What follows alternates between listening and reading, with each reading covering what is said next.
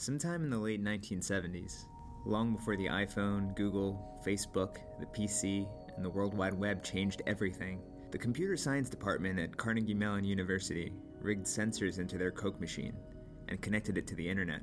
Anyone from the department could log on and with a simple text command, check how many Cokes were in the machine, when they were last restocked, and whether or not individual cans were sufficiently cold enough for consumption. This, of course, solved the great problem of actually having to get up and walk several hundred feet to the Coke machine, only to discover that it was out of drinks, or worse, full of warm ones. Looking back over 30 years later, that Coke machine stands out as one of the first things ever in the Internet of Things.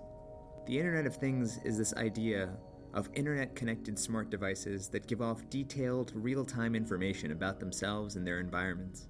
Just like that CMU Coke machine, the true power of the Internet of Things comes from the information it generates. In a modern sense, it's all that big data flowing out from different systems, combining and feeding and integrating with one another to provide unprecedented insight into our workflows.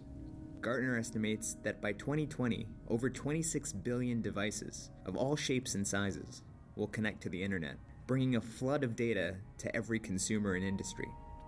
For retailers and manufacturers, this will introduce lots of complexity, but it will also provide unparalleled visibility into your supply chain and the chance to develop some really inventive and lucrative business models. What will an Internet of Things supply chain look like, and how can you prepare for it today?